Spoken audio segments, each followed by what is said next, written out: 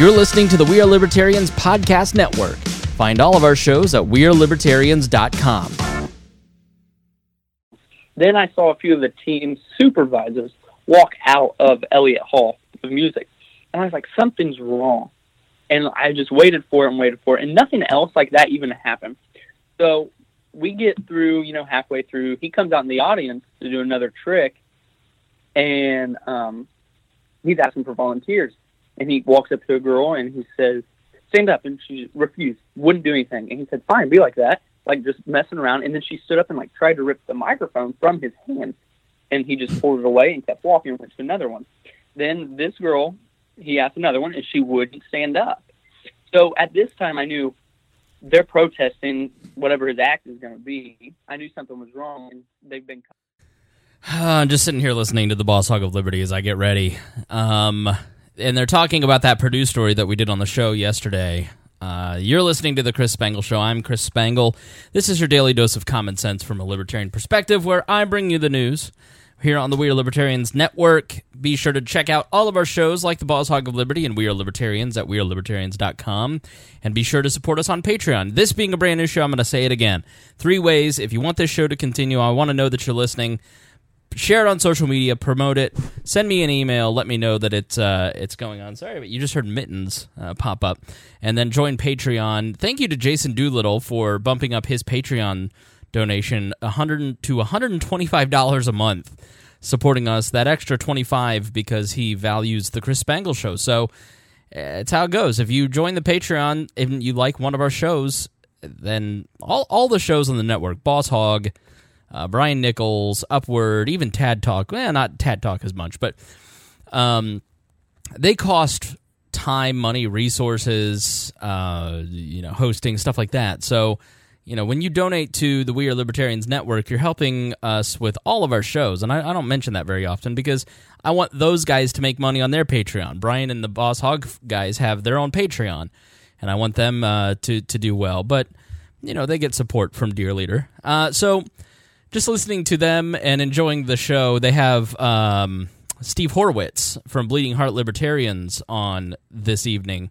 So I was watching the Facebook Live as I was sitting here prepping for the show, and he was head of the John Shatner Institute, Papa John, of Papa John's fame. And he,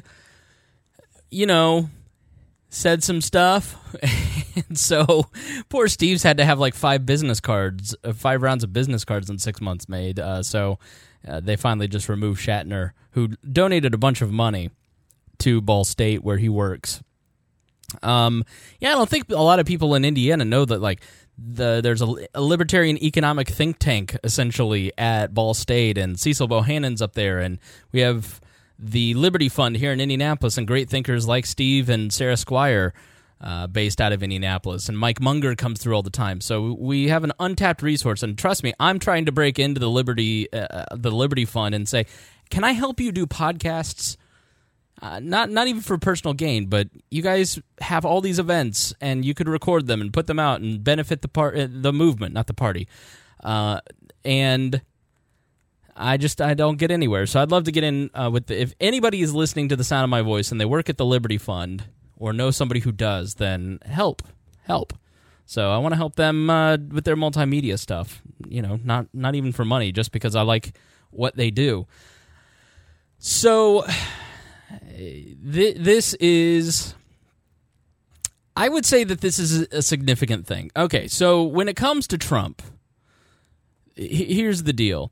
Most of the stuff that we hyperventilate while watching the news about is bull, okay? So when we sit there and we see the news and there's a big scandal and there's a collusion and blah, blah, blah, a lot of it is just kind of bunk. The Cohen thing has done what the Mueller investigation was always meant to do, which is to eventually kind of trap Trump and get him to commit perjury. Now, Cohen, little did anybody in the thing.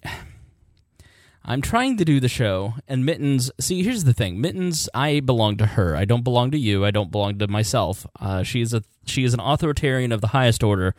She's my cat, and she's very attached to me. And so, whenever somebody, say a young lady, or an age-appropriate lady in the era of Me Too, is over here. Mitten sits between us. When I'm on the phone, she likes to come and rub her head on things. When I do the podcast, she likes to rub her face on the microphone. And so I usually lock her up, but I forgot. And so now she's just distracting me. She just tried to lick my face. So she's extra, as the kids say these days. So I have proposed all along that the entire point of the Mueller investigation was not that there was collusion. It was something that people within the government that didn't like Trump and Democrats and the Hillary Clinton campaign all organized, was that they took a narrative that happens with every presidential campaign, which is a foreign power trying to break into a campaign, and they chose the scary Russians and, hired somebody to write this dossier, and then John McCain and his staff, who the 2008 team, helped circulate this memo as well, and that's how you got the Steele dossier, and it furthered this narrative, and the useful idiots continued the narrative that he was in collusion with Russia, but he was never in collusion with Russia. He's never colluded with Russia in any meaningful way. He can barely collude with himself. He's constantly flip-flopping. He can't collude with his staff. They don't know what's going on. So I've never thought that the Mueller investigation was about actual Russia collusion. It was never about the candidate or the campaign colluding with Russia to steal the election. And so what the point has always been is to catch lower-level members of the administration, the campaign, and Trump himself in perjury or traps of obstruction, and that's how they were going to eat away at this presidency. And the media and the Democratic Party specifically have, and as we have seen from Peter Strzok and Andrew McCabe and people inside of, quote-unquote, the deep state, but basically established Washington, have all coordinated. Whether, I don't think that, like, Jake Tapper gets on the phone with Peter Strzok, but I think, certain memes have power, right? And that has always been the point. So you're now starting to see some of that come to fruition. I'm not going to talk about Paul Manafort today because I don't think Paul Manafort and his conviction on 8 of the 10 counts is even relevant to anything that's happening in politics today, except to highlight how swampy the swamp is. So next time I talk to Rob Cortell of the Swamp series on We Are Libertarians, we're going to talk about how swampy Rick Gates and Paul Manafort are. But, trying to smear Trump with Manafort is silly because he had nothing to do with the 12-year-old charges that he's being possibly facing 60 years in jail on. But Michael Cohen is different. This is the chickens coming home to roost, and this is a little more serious because I believe that the president did commit a crime, and I will lay some of that out. But when it comes to campaign violations, it is a great exercise in politicians don't follow their own rules. And most campaign violations are felonies, but they don't get charged that way. You might get a misdemeanor or a fine or not prosecuted at all. I've seen federal and state candidates just have their fines waived, for instance. And so politicians usually don't get dinged on these rules. And I don't know how far, the Democrats are going to try and take this all the way to impeachment. But in reality, they're not going to start enforcing these rules and making campaign finance violations an issue because they don't want the Huffington Post and the Daily Caller looking into campaign violations of both parties. So they're never going to really make this too big of an issue. But so if you don't know what happened with Michael Cohen, he is for about a dozen years has been his fixer. And Donald Trump on Twitter said, don't hire Michael Cohen as a lawyer. He is a shady character who was just the quote-unquote fixer for Trump. And he was the professional prostitute payer-outer. He was just a sleazy guy. And here's the crazy thing about this is Michael Cohen is the guy that said, I will die for Donald Trump. I will do anything for him. And so if there was anybody that Donald Trump should be loyal to, it would be Michael Cohen because he was so loyal to him and he knew so much. And so it's just been crazy and mystifying, as we mentioned on We Are Libertarians, like, why is he not helping this guy? Because he knows too much. Like, what is the deal? Like, and there's this weird thing where Donald Trump has to wash himself clean of all of the things that he did wrong by blaming other people. And if he gets too close to this person, then somehow he is going to be held accountable for his own actions. But if he keeps distance, then he can blame Michael Cohen for everything. And that's just not how reality works, although I'm not accusing Donald Trump of living in reality. Cohen basically was brought up on tax evasion charges and a single count of bank fraud, and declaring in a federal courtroom that he lied on a home equity line of credit to obtain money to pay off Stormy Daniels. So early October of 2016, the Stormy Daniels and another they started chirping and they wanted money, and so the National Enquirer, which is owned by a friend of Donald Trump, ended up buying their story at the direction of Michael Cohen. And he said, "Don't worry, I'll pay you." And so he went out and took out a home equity loan and lied on the form to get this money to then pay off the National Enquirer for buying those stories, buying the silence of these two prostitutes. I'm sorry, not prostitutes. Stormy Daniels is a stripper now and a porn star. Although the reason I have that in my head is I know too many things because of where I work.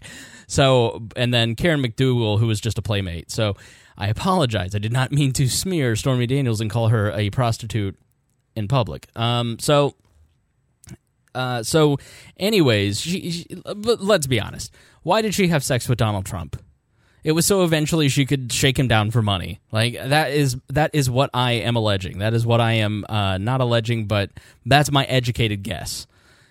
So I just don't think that she sits there and goes, I really want me to I want to get a piece of Donald Trump. No, I think she had this outcome in mind, right? It's that little chit in your back pocket that you can cash in when you're getting low. So I really don't find her or Michael Avenatti or Michael Cohen or Donald Trump or any of these people to be sympathetic characters or moral people. So that's why I don't think a lot of people are taking any of this serious. So basically, Michael Cohen then gets paid in chunks, like $30,000 chunks. He sends an invoice into Donald Trump and he pays it out. And so this is a key part. So why didn't Donald Trump just directly pay for these stories? I think probably because he always had some layer of protection between him and these payouts. He's probably done this forever. That's why it happened so quickly, is again, he's a professional. Michael Cohen is a professional, stripper payer outer. And that's his title. He should put that on business cards. And, Donald Trump didn't want to get his hands dirty, but it also smacks, as Laney Davis, the attorney, the former Clinton attorney now working for Michael Cohen, said, it smacks of Donald Trump knowing he was doing something wrong. So Cohen in court basically says, the document says,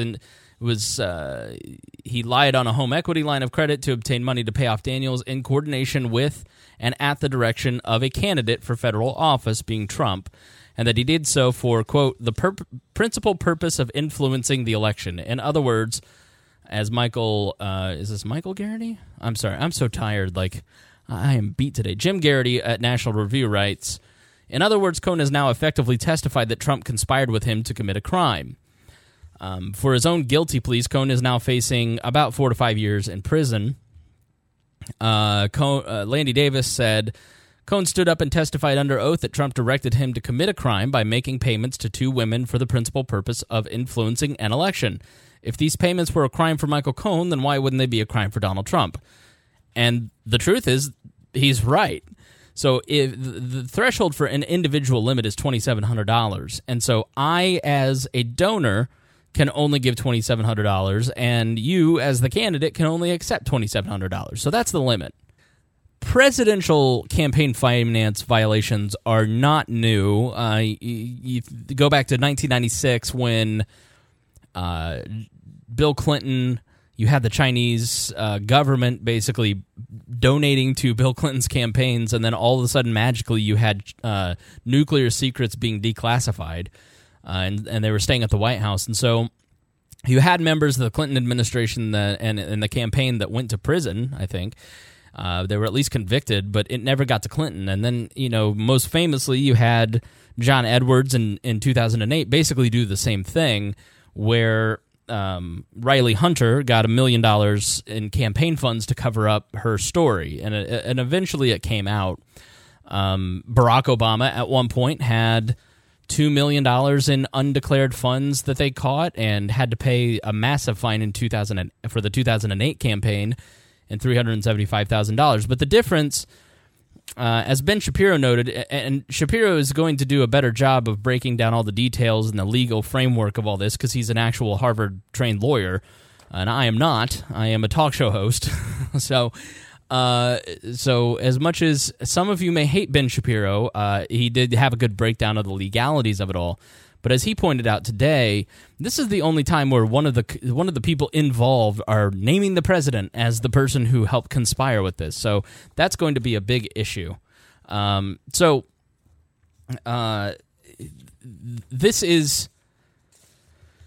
the deal.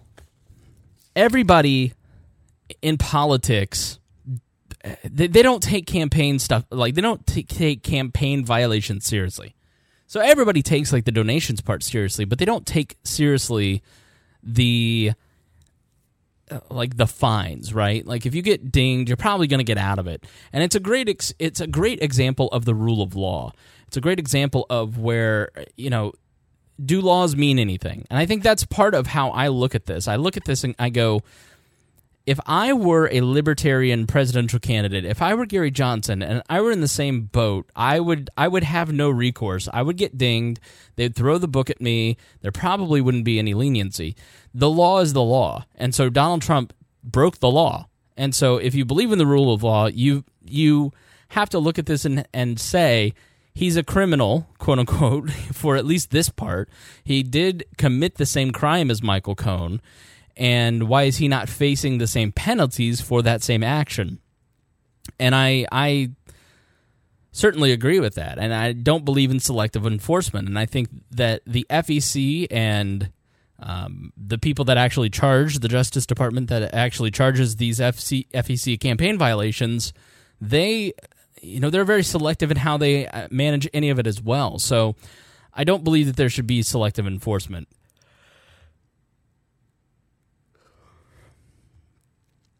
So the problem now becomes, how do you charge the president of the United States with a crime, and is this crime something that you can impeach them on? Every Democrat in the world is going to say yes, but the reality is that it as Andy McCarthy wrote in a piece on National Review, which I've put in the show notes, let me see. Let's split some legal hairs, he writes. The media narrative suggests that these payments violate federal law because they were made to influence the outcome of election. And I personally agree with that. I think that there's no doubt that if you read the court document on this, that it was to make sure that this didn't come out before the election. So it was hush money to make sure that this didn't come out. He says, and Andrew McCarthy is a former federal prosecutor, It is not illegal to pay hush money to two women. It was illegal for Cohen to make an in-kind contribution, which is what the payoffs were, in excess of the legal limit. So, for instance, what an in-kind contribution is that if you show up to the office of your favorite candidate and you say, here's a pallet of pens. I know you're going to need a lot of pens.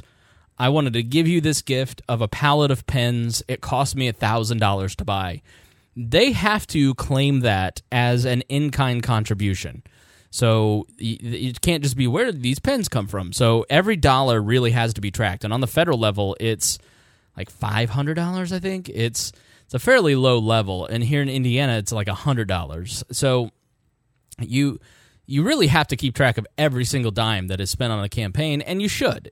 And you should make that transparent, and you should show, here's where people are coming from. I think as libertarians, we recognize that campaign contributions and the money that people give to campaigns are political speech, but there is also some level of transparency that ought to come from that.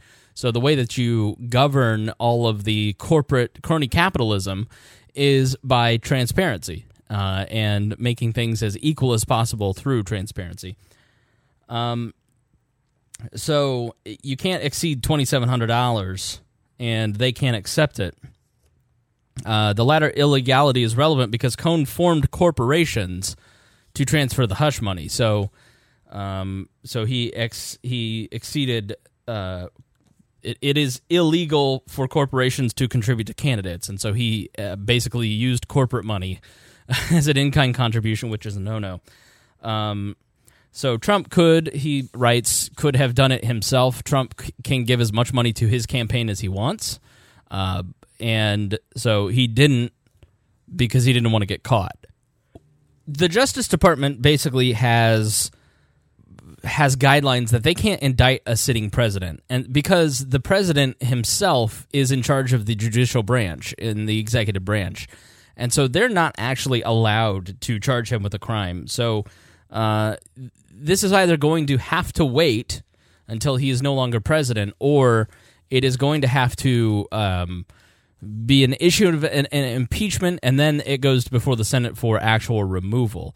So as Andy McCarthy writes, the further removed misconduct is from core responsibilities of the presidency, the less political support there will be for the president's removal from office.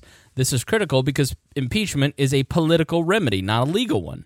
The way the framers had designed the process, which requires just a simple House majority to file articles of impeachment, but a two-thirds Senate supermajority for removal, no president will ever be removed from office absent misconduct egregious enough to spur a consensus for removal that cuts across partisan lines. Such misconduct would surely have to involve either an abuse of power involving core presidential powers or an extremely serious crime, if unrelated or tangentially related to presidential power. The conduct here is not of the egregious nature that rises to high crimes and misdemeanors. It is an infraction committed by many political candidates and often not even prosecuted. And that's the key argument, is that because this enforcement of this particular violation is so selective that you can reasonably argue that this isn't any kind of gross abuse of power. Yes, he was trying to influence the election, just as, Clinton or anybody else who tries to fudge their numbers does. So, but it's not perjury, for instance, lying about their duties. Clinton was president while that was taking place during 1998. So it isn't it doesn't rise to the level that it will see impeachment.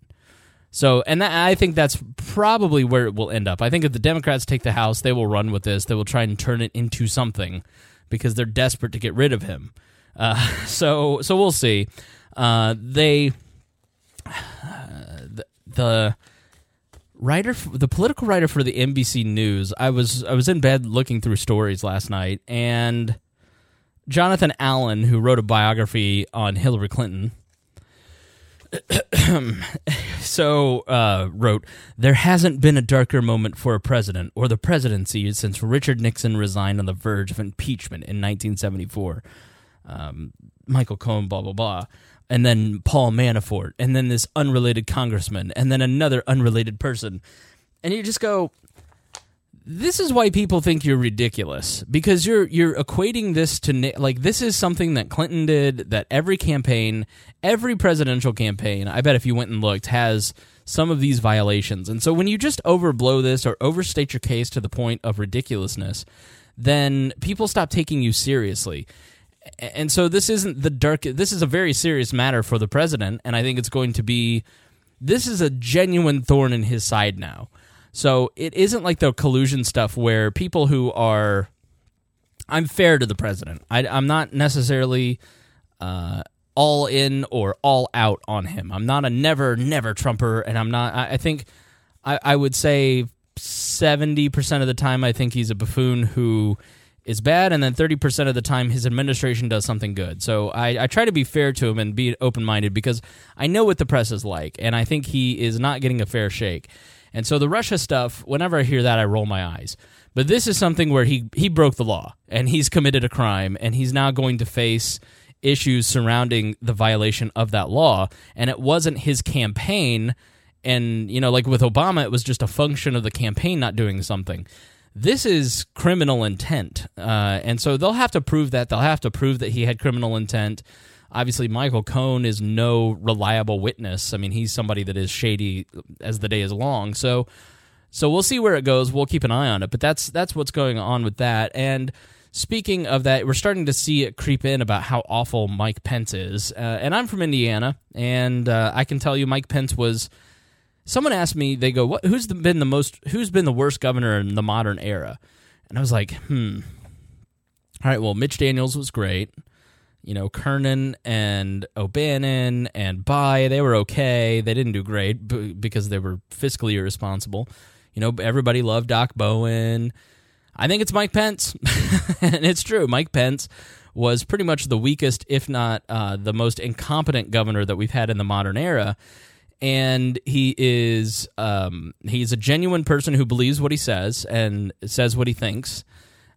He is, and take that for what it's worth, good or bad. I mean, if you hear him say something, I think he genuinely believes that. I do think that he is far too ambitious. He's far more ambitious than his brain has power for. I just don't think he's a very intelligent person, but he's smart enough. Obviously, he's vice president. And so he is a very ambitious person who is capable enough.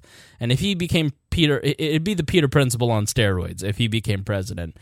So Jeremy Scahill in The Intercept, who is fantastic on issues of foreign policy, wrote one of the most dangerous things I think I've ever seen in my life, and it's titled "Mike Pence will be the most powerful Christian supremacist in U.S. history."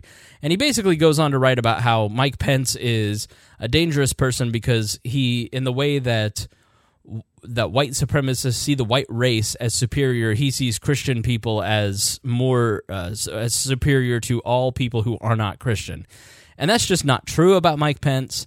He is not a dominionist like Gary North or other people. He is a traditional Republican and an Orthodox Christian in the way that the modern evangelical movement views it. And to call him a Christian supremacist and introduce this new term that now the left is going to start calling people of faith Christian supremacists, in 5 years, you won't be called a Christian. And it won't be good to be called a Christian because you'll be called a Christian supremacist.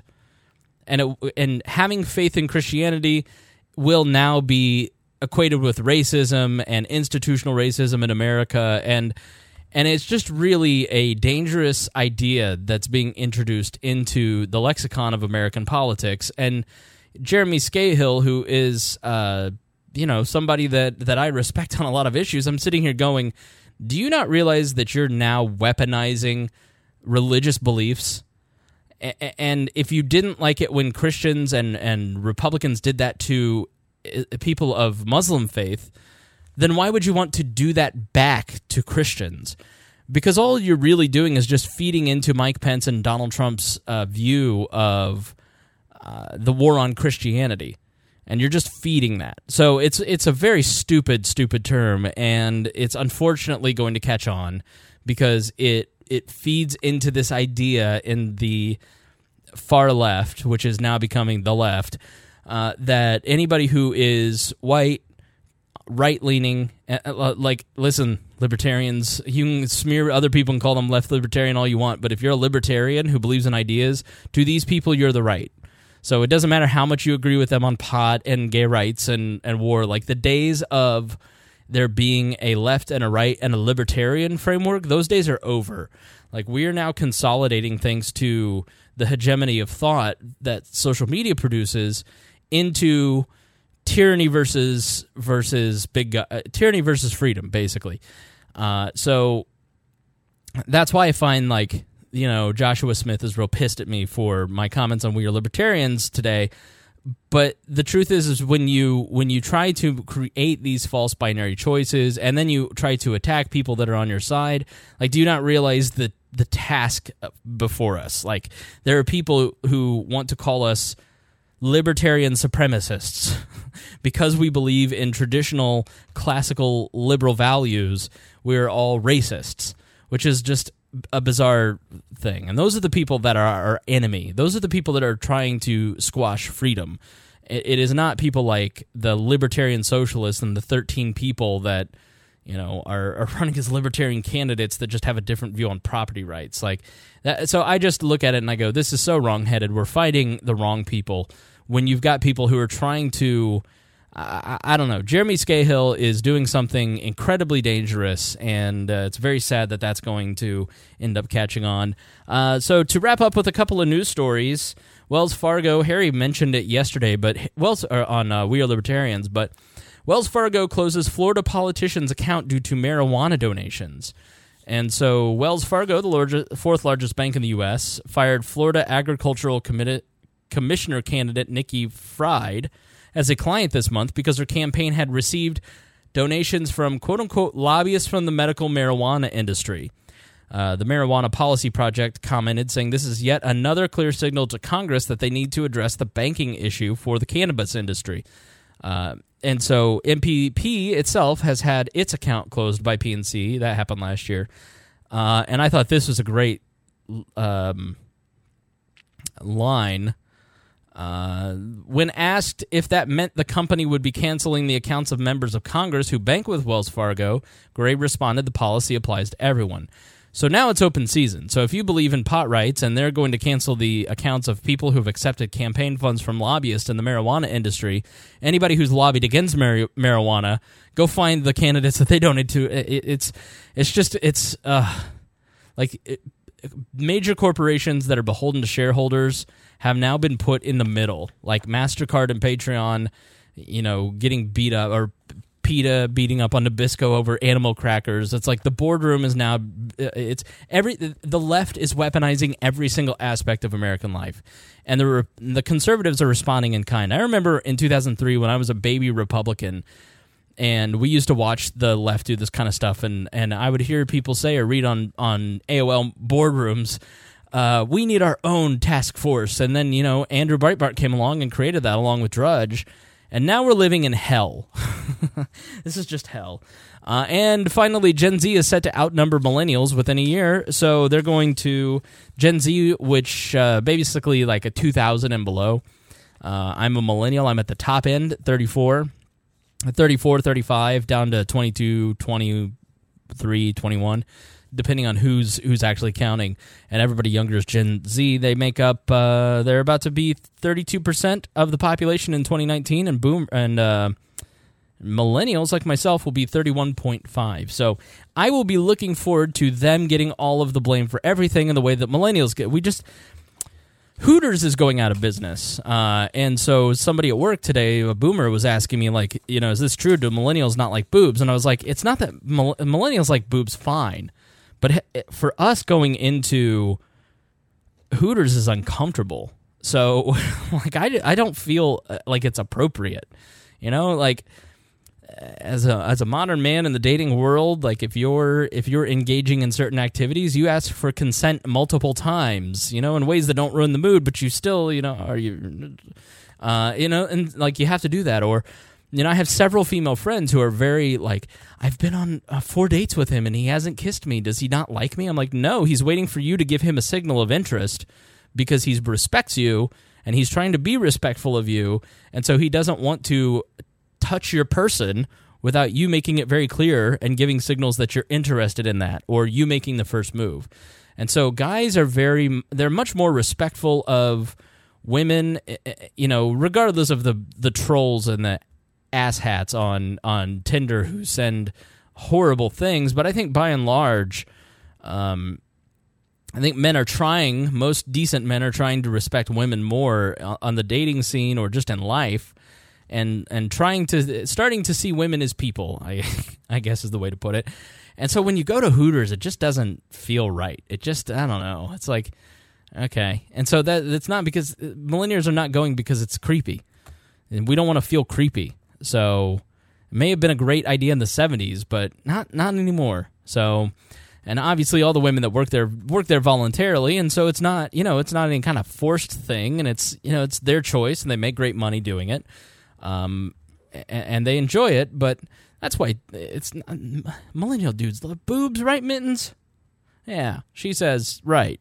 So, all right, thanks for joining me here on this episode of the Chris Spangle Show. Please be sure to share it, and we will see you tomorrow.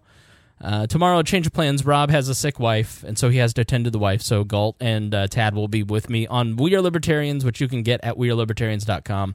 So we'll talk to you tomorrow.